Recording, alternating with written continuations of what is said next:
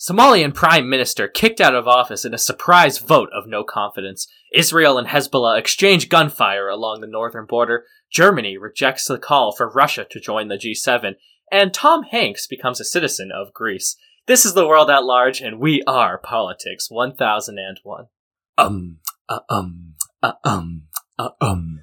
Politics 1001. The world at large.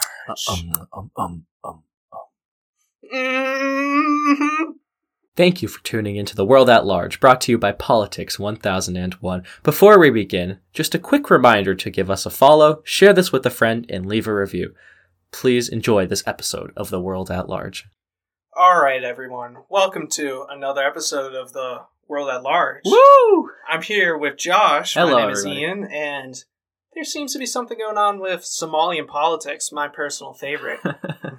Why don't you enlighten us, Josh? Absolutely. So, Somalia, definitely looked on in the world, especially in the West, as more of a violent country.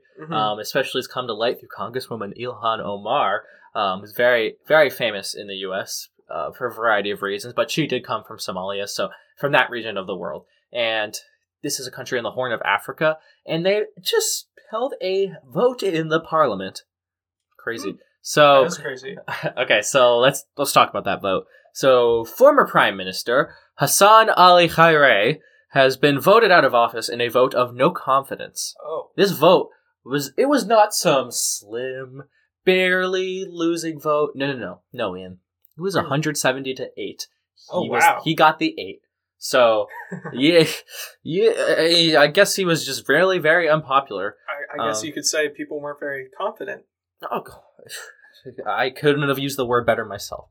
And so the Speaker of the House, Mohamed Mursal Sheikh, has urged the President of Somalia to appoint a new Prime Minister as soon as possible. Specifically, he said in a statement, and I quote, "The government has failed to fulfill its national promises, including holding one man, one vote elections, and establishing a national security force capable of tightening the security." So, of course, when he's referring to this national security, he's referring to Al-Shabaab, which is how you say nicely, an ISIS of East Africa, in that they kind of go, and so they go around and they terrorize people, and they Right. As the name implies. Yeah. And they they do the whole ISIS thing where they take all the food and they grab it from international organizations, bring it in, they take the shipments, and then they go to people who have no food and they say, if you join us, we'll feed you. And so, wow. Yeah, so they're like a little militia, essentially, and they're they are most prevalent in the Horn of Africa, specifically Ethiopia and this country, Somalia, are the ones that are having to deal with this the most. More right. Somalia. Ethiopia is a little bit more strong, so the Somalian central government has been struggling with this. And all these bombings you see, a lot of them have to do with Al-Shabaab. Mm-hmm. And so, Somalia, weirdly enough, has had over 10 prime ministers since 2004, which is crazy, because that is a lot of prime ministers. That is a lot. Most of them have only served one term. A few of them, like our friend here, Mr. Ali Khaire, were voted out of office in no-confidence votes, because all of them failed to address the central issues of Somalia. And so, like I said earlier, this is not uncommon. However, this was very unexpected because no-confidence votes usually just don't come out of the blue. And you saw this just happen. Really? Right? And so... Surprise? Surprise? Well, there is a little bit of speculation as to why they did this. We'll get to that in a second. However, first of all, let's go over Prime Minister Hassan al-Khaire's history. So he's actually Norwegian. He's half Norwegian, and he was an oil tycoon, official or something like that. And he moved to Somalia, and he became the prime minister of the country. And he openly wanted to become the president of the country. And the president, it's often a lot more ceremonial. The prime minister usually has all the power invested in him. This is common with a lot of parliamentary governments. And so he was vying for that position of president. And the president, current one, he did not like that al-Khaire was vying for his position. He wanted to stay president. He's like, I don't want anyone else doing this. So, according to a lot of analysts in Mogadishu, the capital, they worked together, the president and the Speaker of the House, to get rid of al-Khaire. Oh. And so they had this vote of no confidence, 170-8. So again, it's very rare that you see such a big vote, like such a crushing defeat in such little time period. Because he didn't have any warning. Like, El-Hayri hasn't even released a statement because he didn't see this coming. Wow. And so you don't see this very much. So a lot of people are like, oh, well, maybe the speaker and the president are working together, maybe bribing officials, who knows. But they're getting them to vote against the prime minister because they don't like him or something. And the president feels threatened by him and he wants to take his position. El-Hayri is very open about this. And so, yeah, because there was no debating on the floor. There's no negotiating. You're just kicked out of office. Just like that. And so, by El-Hayri, so that is what you're seeing. But it's very clear that El-Hayri, again, wanted to be president, which is why many people are arguing that the president was so swift to accept the end of his term as prime minister. Because the speaker has to go to the president and he has to tell him, can you please appoint a new prime minister? Can you please accept his resignation? And the president immediately did it. He's like, yep, oh yeah, sounds like a good idea. Mm-hmm. So he's gone. And a lot of the ministers of El-Hayri, specifically the former minister of internal security, I believe, was absolutely calling this out. He was like, this is ridiculous. This is a political scheme. They're trying to get us out of office. I will not accept this. However, it seems like they're going to be accepting it. It doesn't really seem like there's much they can really do. No. And yeah, I mean, with that, Somalia is definitely not in a state of goodness right now. Obviously, they still have this Al-Shabaab problem, and because they've had 10 prime ministers over the years, it seems like none of them have actually been able to deal with this overlooming issue that is a literal terrorist group on your border. The Somali army is pretty. There's a lot of corruption within the ranks, and internal security in general is quite awful for the normal citizens. Although you do see a lot of people migrating to Somalia. You see this whole Somalian exodus from other countries going to Somalia and coming back. Similar to what you see in Israel with the Jewish people, there's Somalian people coming back to their country and kind of reclaiming their homeland. And yeah, so you see this entire wave of immigration. So with that, very interesting, but we are going to move on, Ian. Yeah. So. Great. What do we have next? Let's take a look. Oh. Hezbollah. Yeah. Mm-hmm. So Israel and Hezbollah doing a little bit of fighting. Oh, really? Never heard of that before. Me neither. However, they do be like that sometimes. And this is no unique scenario. Please never say that again. And so exchange and fire happened along the Israeli border. Usually Hezbollah, the leader says my high and tidy to southern Lebanon and threatens Israel and says, we're going to destroy all of you and kill you. And then Israel's like, I dare you. And then it usually sits at that. However, Israel did a little bit of a bombing raid in the south of Damascus, targeting Iran and Iran-backed groups, which Israel hates Iran, if you didn't know. And so they were targeting Iran-backed groups, and a Hezbollah fighter was caught in the crossfire, and he died. And so Hezbollah vowed revenge, and so they started attacking Israeli troops in the northern border. Israel says that they thwarted an invasion, but Hezbollah really just they start exchanging fire. They do this every single time one of their soldiers dies. Right. This was no surprise. I mean, Israel reinforced the northern border a few days ago, expecting exactly this. And yeah, that is what you see. And so, as the statement was released by the Israeli army following this, just if you want more specifics. So, and I quote, following the security incident in the Mount Dov area, residents are asked to stay in their houses. Any kind of activity in open areas is forbidden. And this isn't about coronavirus. This is because they do not want their citizens getting shot by a bullet or bombed or a mortar shell. Yeah, there's definitely some things to be concerned about. And yeah, stray bullet. Yeah. A stray bomb.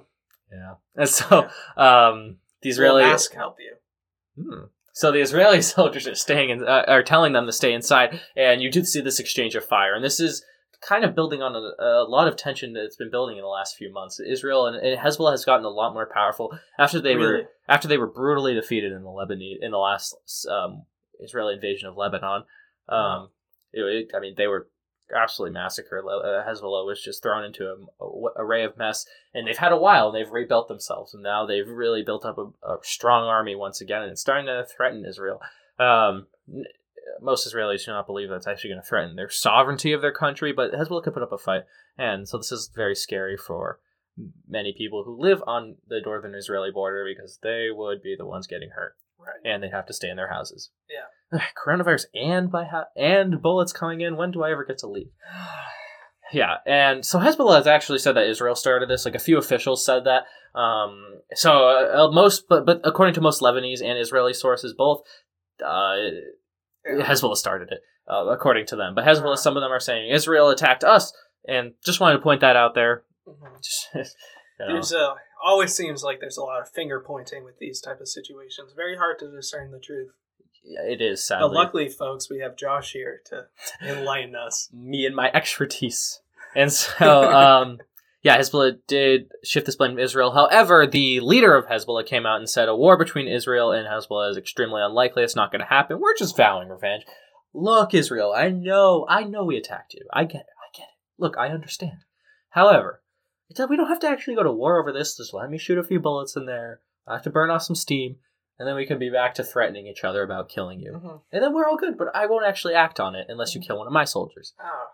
And yeah, I mean, that's pretty much how Israel operates. You see that with Hamas also in the Gaza Strip. Yeah. It's just back and forth. You kill, I kill. You kill, I kill. And Ew. Yeah, it's certainly not a comfortable situation for either side. No. But with that, we're going to move on. Good luck, Israel. Good luck, Hezbollah. Hopefully you guys can solve your problems. Now, let's go over to some... We'll see. Let's go to some other news. We're going to go over to another African country, Tunisia. Ooh, the former site of Carthage. Oh, yeah. I really want to go to Tunis because I want to see those Carthaginian ruins. But anyways, this has nothing to do with that. Thank you for the information, Josh. Yeah, I'm just interested. So, listen, I'm going to botch his name, but Chechem Mehichi, the former minister of Tunisia, the former interior minister of Tunisia, has now been appointed to serve as the new prime minister of the country. Woo! Congratulations, Mehichi. Yeah. I'm very happy for you. He has a month to form a new government, and it will likely have to be a coalition since no party in the last election got anywhere close. In fact, it's interesting. I'm not really sure exactly how many seats there are. It's 207, 217, something like that. I could be wrong, but it's something like that. And the biggest party in terms of seats they took was like 58. And you need a majority, so they were like halfway to a majority. So that's really bad. Okay, and so no one was really close to that. So Mr. Mehichi is gonna have to form some type of coalition if he's gonna want to actually run Tunisia the way he wants. He's backed by the president. Apparently, he was the president's counselor or something before, and he counseled him in terms of like how to spend his money, how to just be a good president, how to stay calm. It's stressful being the president of Tunisia. It's stressful being the president of any country, I'd imagine. Yeah. I've never been a president before, so I won't speak on that. Yeah, I know. But... And so... way to rub it in my face. A lot of people are a little suspicious. What? Wait. So you were the counselor of the president and now you're prime minister? I'm sensing some favoritism here. But anyways, just thought I'd point that out. Anyways, let's move on to Germany. Good luck, Mehichi. Hopefully you can form your government. Yeah. We'll tell you if you do in a month, okay, guys? All right, so Germany has rejected a call from the U.S. President Donald Trump to invite Russia back into the G7. So the G7 is more of an economic organization in which they discuss literally world economies, and they put most of their emphasis on oil and natural energy in general. So electricity and how you're going to power the world. Utilities. Yeah. And so that's what G7 talks about. And Trump wants to bring Russia back. And Germany's like, no, I don't want to do that. Because Russia has not met the demands of Germany. You see, Ian? They have still not created they still have not pulled out of Crimea. They're still there. And they are also happening to expand their influence in the Middle East. They exist there. The Russian army continues to be very aggressive in these places. And Germany obviously recognizes Crimea as Ukrainian and not Russian. And Russia's like, no. So they did negotiate a ceasefire. However, that does not actually solve the whole territorial dispute. It just means they're not shooting at each other for like a few days. That's somewhere at least. But yeah, Russia has absolutely no intention of doing that. The Crimean people in general tend to believe that they are Russian. It's really? Yeah, they don't actually want to be a part of Ukraine. However, Ukraine still recognizes Crimea as part of them. But that's Russia's justification is, look, these people, they don't even want to be Ukrainian. So why should they? Why are we forcing them to do anything? We're not forcing them to do anything. They want to be Ukrainian. Or they want to be Russian. But the whole world's like, no. bad Russia. You get out of this island right now. And so that is a big source of tension between the West and Russia. You do see some of these westernized countries trying to ease relations with Russia, trying to be nice to them.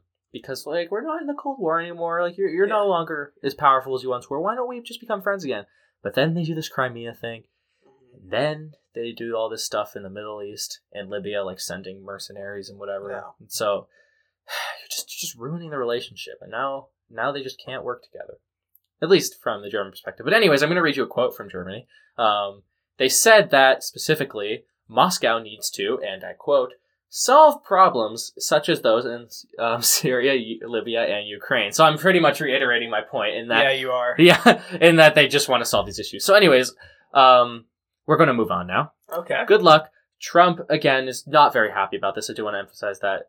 Trump does not like when Germany says no to him. And so... I don't think Trump likes it when people say no. No, he runs a business. He's not used to that. No. And so Germany doing this probably going to make him a little bit angry. So hopefully they get along. But nevertheless, they do not want Russia inside.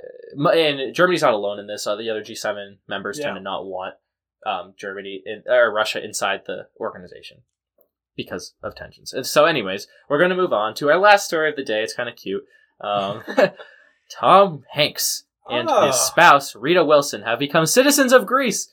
Yay! Oh, God. Traitor to America. And so, we're gonna read a statement from Tom Hanks.